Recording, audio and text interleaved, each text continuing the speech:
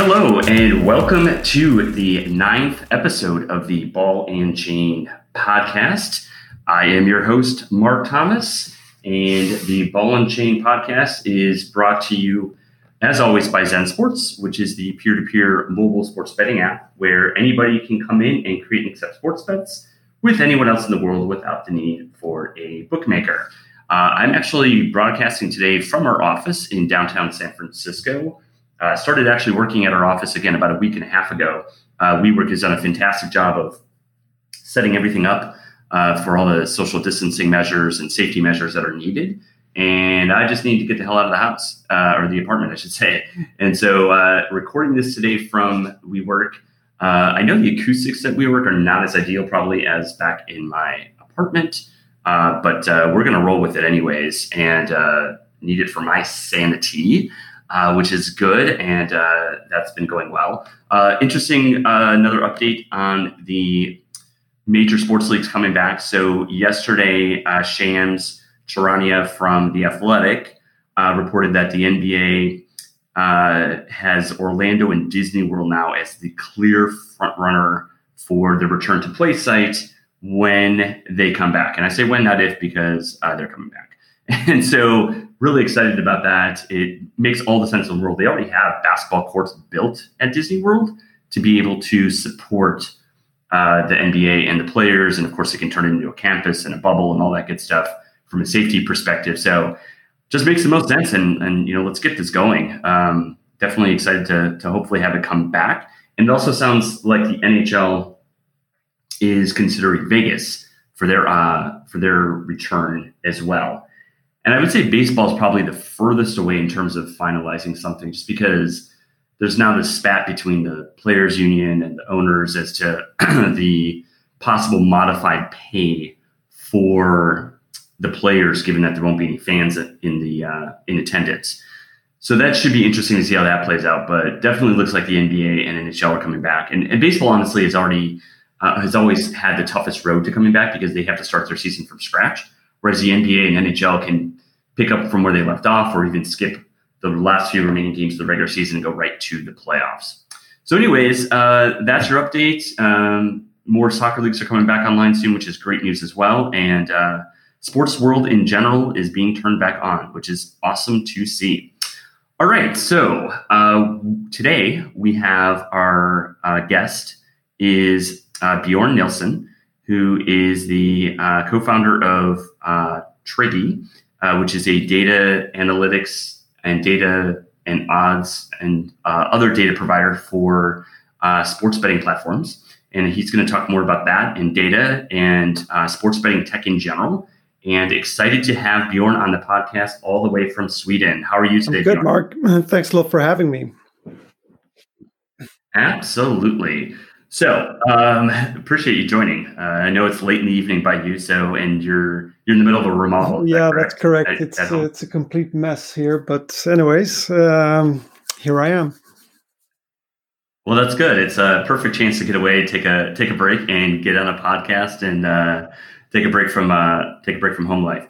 So you and I met a little over a year ago, April 2019, at the Betting on Sports America conference in New Jersey, and our booths were right next to each other. And I saw, obviously kind of what you guys were doing from a data perspective and providing data to other sports betting platforms out there. And I really liked, kind of the whole concept that you were trying to provide data to engage fans within those sports betting platforms. And also that you had obviously a clean, simple, API for developers to tap into to implement your product into theirs. So why don't we start with that? Tell us a little bit about your background, and if you want to go and start prior to Triggy, that works. And then tell us more about Triggy, what it does, what the product offering is, and kind of your mission and goals with regards to Triggy. Sure. Betting on Sports America, that was a great show, I think, and the first real one on U.S. soil. So happy to have been part of that. But my background, I've been in the industry for just about 20 years. I've split that between gaming and sports betting pretty much evenly. So since 2004, I've been running my own businesses, and I've been a management consultant at a number of firms here in Sweden and across Europe.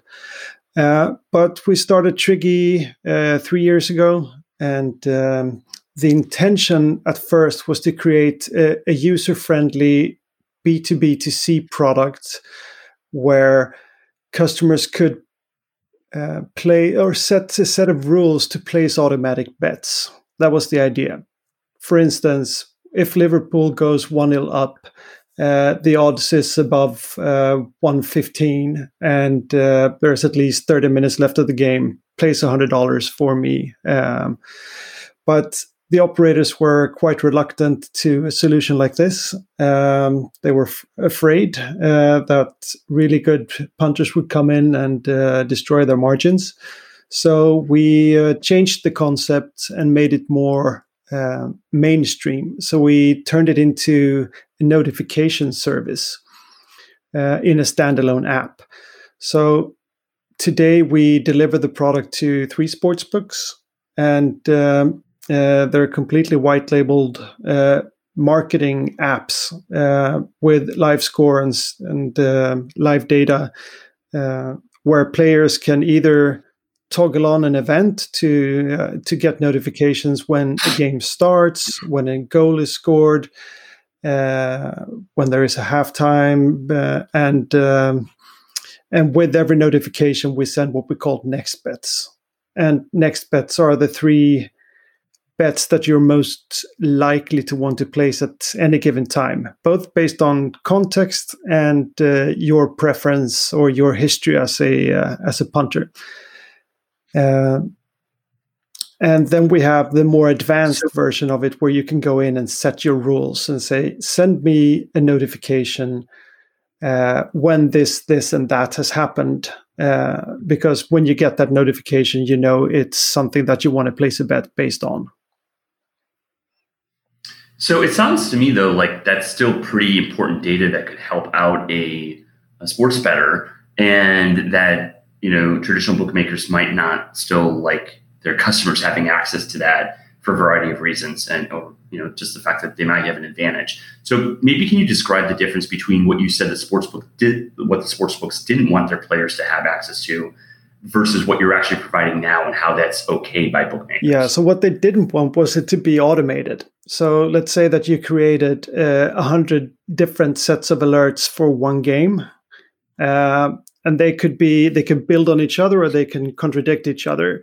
You could have a pretty advanced system for how to manage your funds in one game. They thought that was a bit scary. Whereas the solution we have today, it sends a notification. Yeah, this just happened. Do you want to place your bet? It is a very good tool. It is what professional punters have in their Excel sheets or the models that they have built themselves. But it's difficult to monitor a lot of games at the same time, even using an advanced Excel solution. But the solution we have, it's quite simple for any players to set their rules and to play along with statistics to make more educated bets. And that seems to be okay with operators, because it's a way to engage their players. And the odds that they offer, the sportsbooks offer at any given time, is what they want to have the bets on. So,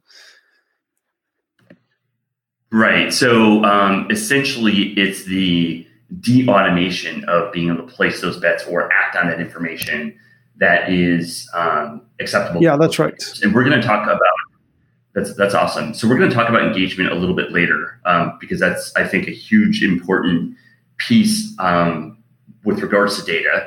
But in the meantime, so that's a really good overview. In the meantime, you also have, I guess it is a holding company called Flax Innovations that has built out Triggy. Is that correct? And how do the two tie in? Yeah, that's correct. And we will likely change the name of Flax Innovation to Triggy Holding, because our initial thought was that Triggy was one product, and then we were going to, build another and a third and a fourth product that we're going to keep in separate companies. But the reception we have received for Triggy is a lot better than we anticipated, and there is so much to do on that product alone. So we're not going to have time to dig into the other things we had in mind. So Triggy is the only product under Flash. Yeah, that's right. That's right. Correct. Got it. So how did you come up with the idea for Triggy, and how did you come up with the idea that it should be an API versus you becoming an operator and just having a better, mousetrap type of thing to offer to customers? Like what was the inspiration for A, the product itself, and B, how you rolled out the product and how you offer it to other companies right now? So, good question. If you move out of the US, everyone that places bets have a LiveScore app on their phones.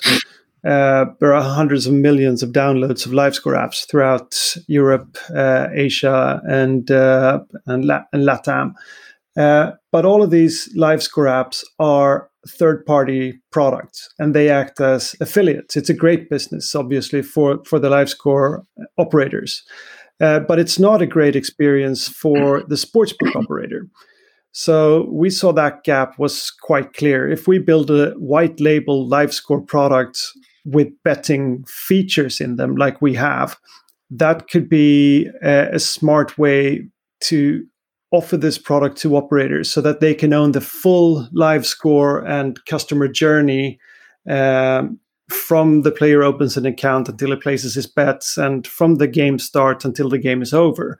So the operator has a way to interact with his customer throughout, the whole life cycle. Whereas today, most players, they go to their sportsbook, they place their bets, and then they come back after the game is done, unless they do some live betting in the meantime.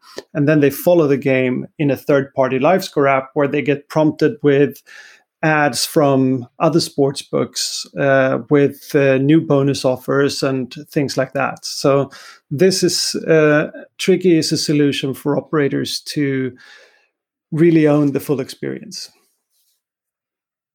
Yeah, I was going to say that's exactly, as you were talking there, that was the first thing that came to mind is like, that's a lot of moving pieces. I got to go to this app to check out this. I got to go to this app to place a bet, and I got to go to this app to get that.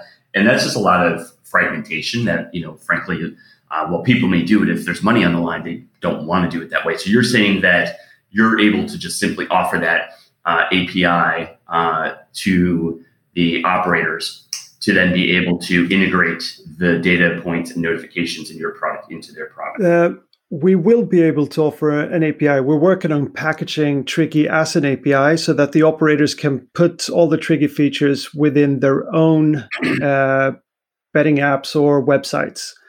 We don't offer that yet. We will in a few months. But right now we offer a white label app that we host and we build. We do everything for the operator. They send us a brand book and they give us access to their offerings API so that we can read their events and their odds.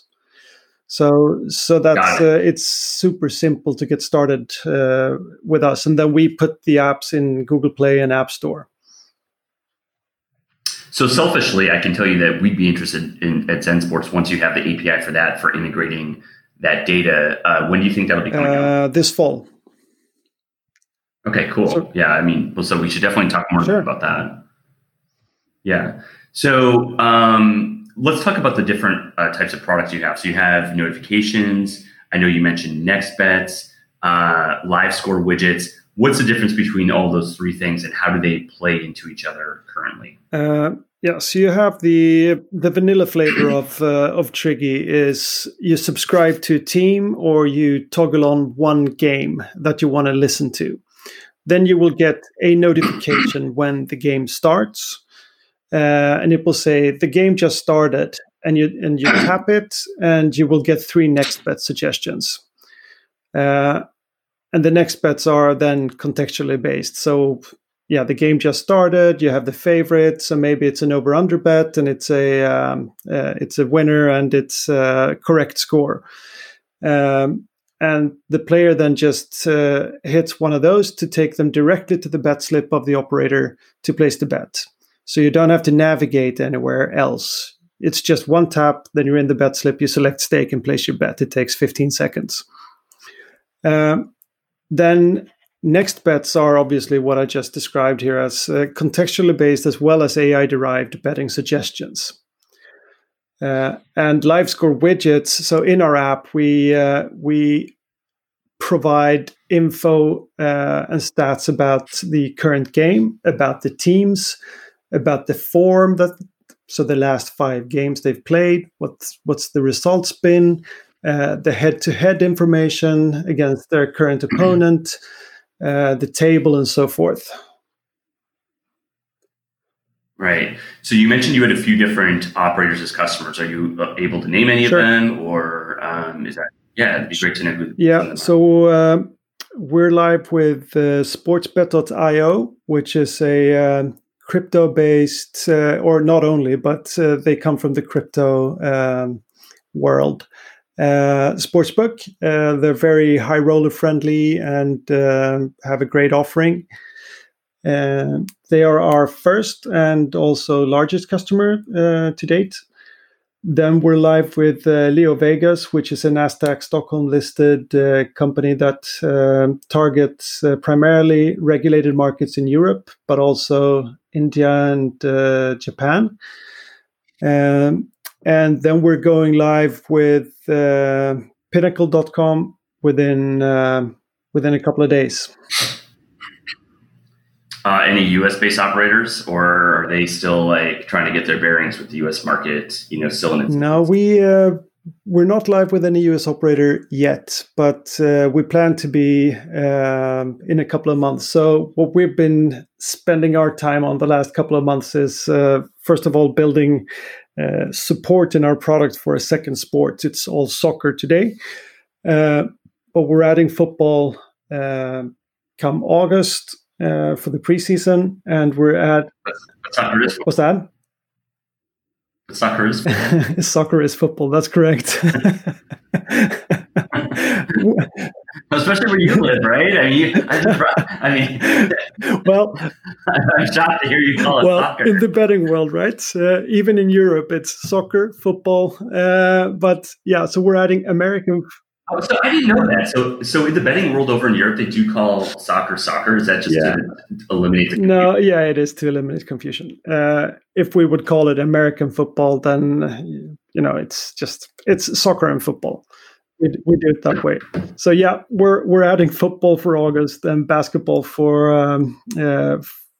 October, or for the start of the NBA, and then we're looking into more sports, obviously all the American sports, but baseball and then one of the most fun sports, cricket,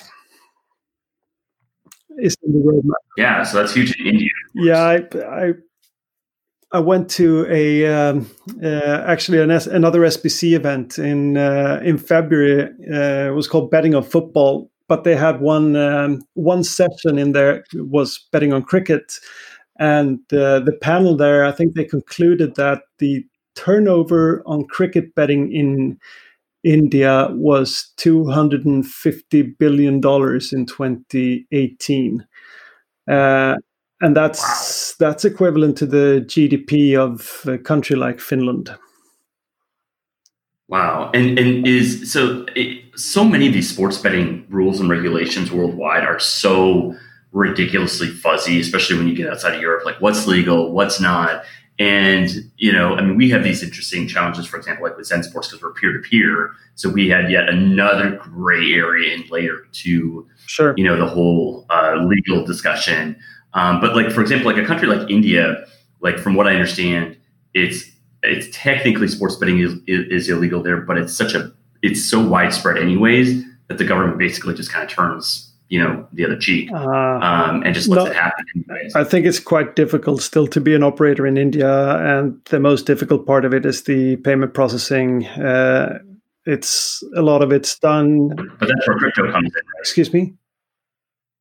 But that's where crypto comes in. Yeah, so crypto plays a part, but you also have, like we used to do back in the days in Korea and so forth, you have runners. You have people on mopeds going around collecting cash. Wow. And so, like, also, for example, like we've integrated Skrill So Skrill is huge in India because you can actually walk into a storefront and pay cash and deposit money in your Skrill account.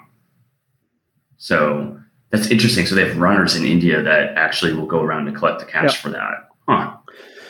Wow. That's a whole business in and of itself. Oh, it is. But we hope that India will come around and regulate, at least in some of the bigger states and more friendly states when it comes to betting.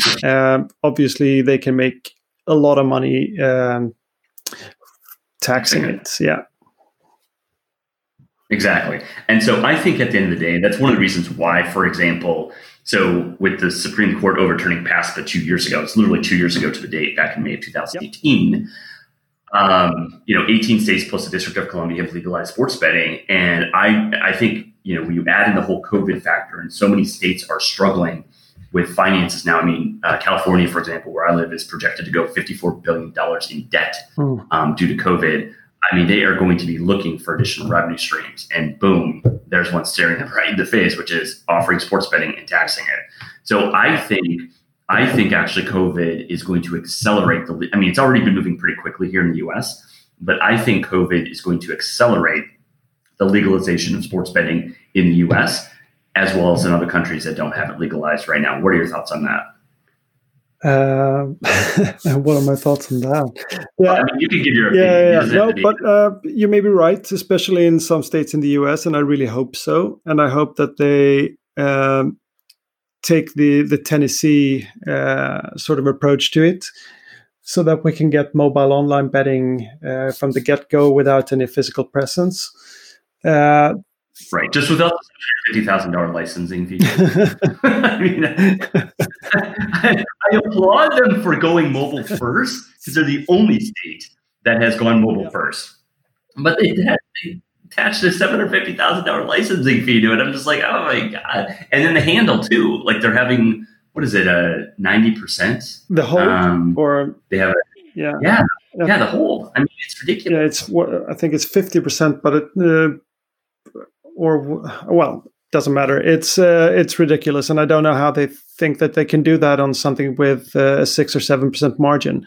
It's a bit right. Tricky. But anyways, I really do hope that more states will legalize pending the COVID-19 situation. When it comes to other countries, Asia, they should. In India, for instance, but I don't know how progressive they are with those thoughts. True. I think the one last thing I'll say about that is I think millennials and Gen Z want this, and I think they're pretty vocal about it, especially on like social media and with their friends. And as they get elected into positions of power, like state legislatures and other, roles, they're going to bring their ideology to the table. And so I think that I think there will be kind of this shift, especially at the state level in the US. It still may take time at the federal level, but at the state level, I really think, there's 20-year-olds getting elected to the state legislature now, right? And they want sports betting. So I think the shift is happening. If nothing else, even just for generational reasons that are kind of coming about. So that's great to see. What do you consider to be like some of the biggest challenges with that you face on the data side? Whether it's procuring data, whether it's disseminating data, whether it's cleansing the data and making it usable. Like, what are some of the challenges you face with regards specifically on the data front for a product like Triddy? Now I'm a business guy, not tech or on the product side per se. But from my perspective, we get data from the biggest provider out there. It's typically really good, not always, but very, very high percentage of very good data. And the way we use it, as we don't offer the actual bets, you can't place the bet on our side of things. You place the bet with a bookie. We don't have to be 1,000% correct all the time. But we do get it from Sportradar, and the quality is really good. So I don't see any real challenges for us anyway. Cool. So the elephant in the room right now is COVID, with most sports still on hold, but moving very quickly to reopen. So we talked about this, on prior podcast episodes. Esports, of course, has been around the entire time. MMA came back a couple weeks ago. Bundesliga came back last weekend. Sounds like the English Premier League is going to come back soon. PGA Golf is coming back in a few weeks. It definitely sounds like the NBA and NHL are coming back in 5 to 6 weeks. We, interestingly enough, with Zen Sports, went from about mid-March to mid-April with no bets. Then we added esports and started getting a lot of bets. MMA came back, and we added MMA betting and got even more. And now, of course, with soccer coming back and all the other biggies come back, it's good. So what has it been like for you on the data provider side of things, given the whole COVID situation and how that's impacted the sport? Yeah, it's been a rocky road. So we went last year, we launched in the summer. In Q3, we had 900 users of the apps that we provided to the operators. Then from November through February, we had 90,000 users, so quite a nice growth. And in March, after March 9th, I think we had maybe 2,000 users in all of March. And April, something similar. And then something started happening again on Saturday when the Bundesliga reopened. So now, we've lost a quarter here. So we really, really hope that the Premier League especially will come back then on June 12th, which I think it looks like now. Yeah, it looks so like that's going to make a big difference for us. And since we're soccer only, Premier League, Champions League, Serie A, and so forth, that's going to make a big difference. Right. So, and it looks like it's going to be fine. So, but yeah, it definitely was rough there for a little while. So do you want to talk a little bit more specifically on data and kind of the, impact on the customer, the engagement, as well as the operators, and just kind of like, start to talk about it from an end user perspective and what that looks like for customers and the market. So I had Dan Rubin on from Cleat Street a couple weeks ago on the podcast, and they are a very data-driven newsletter that provides data tips and modeling on betting using almost entirely just data. They themselves also heavily bet on sports as well, and they share some of that data out with their newsletter subscribers. But in any case, I think this kind of topic of data is really fascinating in the sports betting world. And Dan and I started talking about, even getting into things like, efficient market hypothesis and things that you and I started talking about at the beginning of this pod, which was, how does having more data, positively impact your potential betting outcomes? And, is that bad for sports books? Do sports bettors care, et cetera, like that? So let's start with just in general, your overall take of how data plays a role in the actual consumer betting on sports now and moving. Yeah. And so data has always been present. But back in the day, it was only in the hands of the bookies. They had more of it. And therefore, they had bigger margins back then. Now, data is available from everywhere. But to utilize the data efficiently, it needs to be condensed. Like there is so much, and you as an individual, especially if you're not like a full-time sports bettor, you need to have data that's relevant to you, and it can't be too much of it. And I think that not to criticize Americans by any means, but when you look at all of the official sites for NFL, for the NBA, and so forth, it's so full of statistics and data, and it's all about yards here and passes and tackles. And yeah, of course, it's relevant, but it needs to be easily digestible, and it needs to be something that's personalized to you for you to really act on it in a swift manner. And when betting is going to move more and more and more to the mobile environment, and it's going to move into in-play. I mean, in Europe, in-play betting is 75% of the turnover or something like that today. And it's going to be the same thing in the US over a short amount of time. Then you can't digest.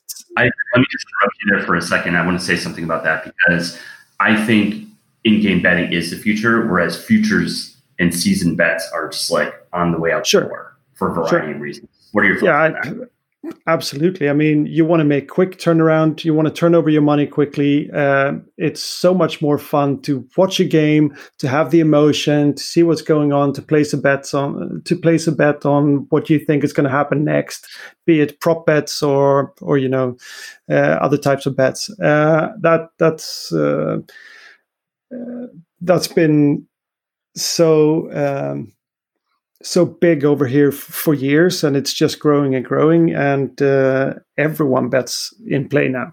So I think that's going to be the same thing over there.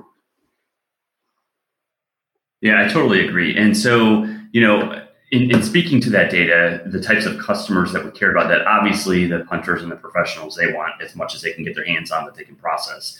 What about the more mid-tier level bettors, semi-casual to semi-serious, and then the super casual sports bettors that are just looking to bet while they're watching the game with some buddies on TV? Yeah, and if you can start adding some thought to betting, using data in a smart way. So that's the whole concept and the whole idea why we started Triggy, is that there is a lot of data. We can help you show you the most important types of data to make an educated bet.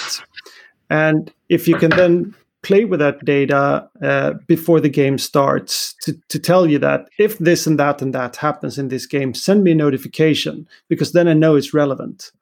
That's a way of using a lot of data, condensing it and making it personalized. That's when the data becomes relevant. So how much of that comes down to the user experience of how you're doing things, such as the notifications you send out, versus, I don't know, maybe just distilling it down to the top 3 data points that they care about? What is that right balance between product, content, and delivering? The product needs to be easy to understand it, and it needs to be simple to create your strategies, and that's what we think we've done with our interface. So the product is important, and also for the operator, it's important that they put their name on something that they can back, and that's building on this engagement that their customers have with their brand. That's super important. And then, you can listen to, as I said before, the vanilla flavor. The game started, there was a point scored or a goal scored, and there was a red card or something like that. That's just standard notifications. But then when you get into the tailoring of them, that's when you get the full benefit of our product, and that's when you start, as a punter, utilizing data in a smart way. So is this the primary tool that sports betting operators are using now to drive engagement? Do they come back and say, gosh, man, I was able to increase the stickiness or the engagement or the betting volume of my customers by integrating or having this product? Or is it in conjunction with other tools that they use, whatever they might be, to keep sports betting enthusiasts excited about betting with them, versus, like we talked about earlier, leading the platform and using multiple different tools to try and execute on that? I think this tool that we have, it's mostly used for acquisition today. We built it for betting stimulation and engagement, but it's mostly used for acquisition, because you can have it and push it in markets where you're actually not allowed to offer your betting services. So you can't push your own apps in App Store and Google Play, but you can push a marketing app that's branded your way. So that's the primary use of our products today. When we start packaging this as an API, that's when the Triggy engine is going to be very important for both stickiness, engagement, and especially betting stimulation. There are some other really smart tools out there. Especially, I really like the data-driven points that Racing Post. They're not called that anymore, but I forgot their new name. They have a product where they sort of say in the first half that when Chelsea has scored in the first 15 minutes, over the last 9 games, they've scored more than three goals in the game. That's really good data to push out, but you need to add a call to action to it. But that kind of product is something that's being used more and more by the good sports books. So you talked about before, like, with sports books decreasing margins compared to what they were maybe 20 years ago because of the increased data. I mean, is this just a fact of life that sports books and operators need to live with, and that's why they're okay with it? Is it they're making up for that decrease in margins due to the increase in volume? Just kind of curious, like, what is the mindset of the traditional sports book that is just basically having to come to grips with the fact that their players have more data now? Yeah, as you operate a betting exchange, you know the answer to that. But I truly think that turnover is the way going forward. Margins are going to be squeezed even more, and it's going to be a turnover game. So smart products like ours is going to drive that turnover, and that's going to be necessary for these operators to adapt to that environment. It's not going to be the case where you have 7, 8, 9, 10, or even 12% margins like some of the sports books had only a few years ago. So. Right. Wow, those are huge numbers. I mean, just when I think about I mean, like Zen Sports is in the 1 to 5% range. So I mean, it's really funny to hear those kind of almost double-digit numbers. It just sounds like such a foreign concept. But I think if you go back to what you talked about earlier, I mean, in the sports betting business, it can't just be purely about that. Having the adjacency, and having tools where you maybe get them to subscribe to other products that you have, whether it be casino gaming or subscribe to data or other types of thing, or affiliate marketing, where you have just kind of that whole ecosystem and product suite, where you're not just a one-trick pony. I think is really important. For example, with Zen Sports, we have ambitions at some point. We'll probably expand to other prediction markets, along the way and whatnot. Or possibly into online casino gaming or whatnot. Just because, I mean, it's sports betting is huge. I mean, it's a over $100 billion revenue market every year, but worldwide. But I mean, I think it's customers are going to demand more and more at a lower price, and I think ultimately that's great. I mean, we are good with that at Zen Sports. I mean, it's one of the things people like about us. But I also think it means as a business to continue to grow and expand those product lines and make yourself, be able to have high growth as a business, especially if you're in the technology, industry, and growth is important. So what are your thoughts about kind of sports books always looking at other avenues and channels for making money, besides just the handle that they take on the well, they need to just look at a company like LeoVegas. They have some 900 to maybe 1,000 staff. Sports betting is one part of their business, probably 10% or so, whereas casino is where they make the real money. But then you have the truly sports focused operators like Pinnacle, for instance. They have very low margins as well, turn over a lot of money, but they need to add things like esports and where they can have higher margins and focus more and push more towards casino to get the revenues to deliver a healthy profit for the business, because it costs a lot of money to run these books.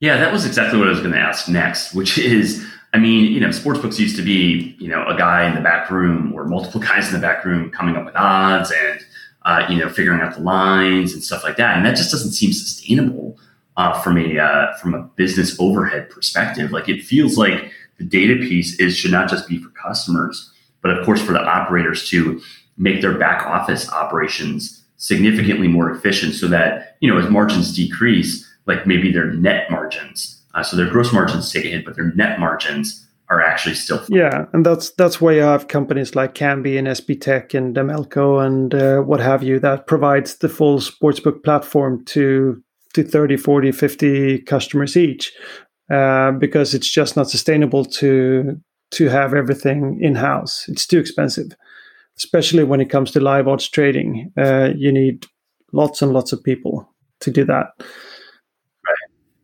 Right. So what is probably the one biggest complaint that you hear from, because you sell directly to sports books and operators, what's probably the one complaint that you hear from them nowadays with regards to operating a sports betting business? Is it on the data side? Is it the shrinking margins, or is it something completely separate?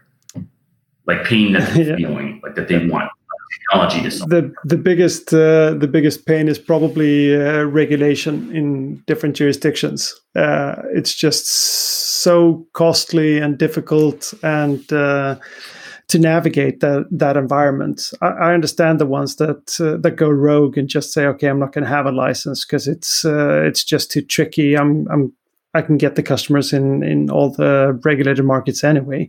But the ones that play by the book, I hats off to them that they really put the time and effort into getting licensed and in all of these regulated markets. That's the biggest challenge. That makes 100% sense. And in the US, it's like tenfold that pain, because of all the things like the Wire Act and the UIDA and everything else that comes into play with regards to and then the whole brick and mortar piece, right? I mean, we talked about, except for Tennessee. So in terms of the consumer side of things, with regards to all the data points that are out there and all the different types of data that customers can access for their sports betting, does it ever get to the point where it's just like too much information that's out there? Is it, too much data, too many push notifications, just this, data overwhelming, overload, paralysis by analysis type of thing? And does it ever have a potential to turn off customers because there's too much out there? Or do you see that there's no kind of end to the craving that sports bettors want in terms of data? It totally depends on who you're talking to. Like you said before, the experts, the top sports bettors, they want as much data as they can read, right? Whereas the mid-level punters or entry level, they need condensed data. You can't push them too much; it's going to be counterproductive. So that's why we let them decide what kind of notifications they want, so that we don't sort of overload them. I think that's really important, because there is way too much data out there for the average Joe. You need to take that into account. Yeah, and as I was kind of thinking, like if you think about like traditional online casino games like, roulette or blackjack, I mean, it's really anybody can pick it up, right? I mean, it's really not that hard. But you bring in sports betting, and that can be intimidating for a lot of folks, especially when they see lines that they may not understand, or they see player injury, and then something changes, and they learn about that, and they're like, well, why did this happen? And even for people that are relatively avid sports enthusiasts, that can be, like I said, kind of intimidating. So, I mean, I'm assuming like your product, for example, with Triggy, you do a pretty good job of trying to like let people set their settings, if you will, to determine like what kind of amount and how in-depth that data is that they're getting.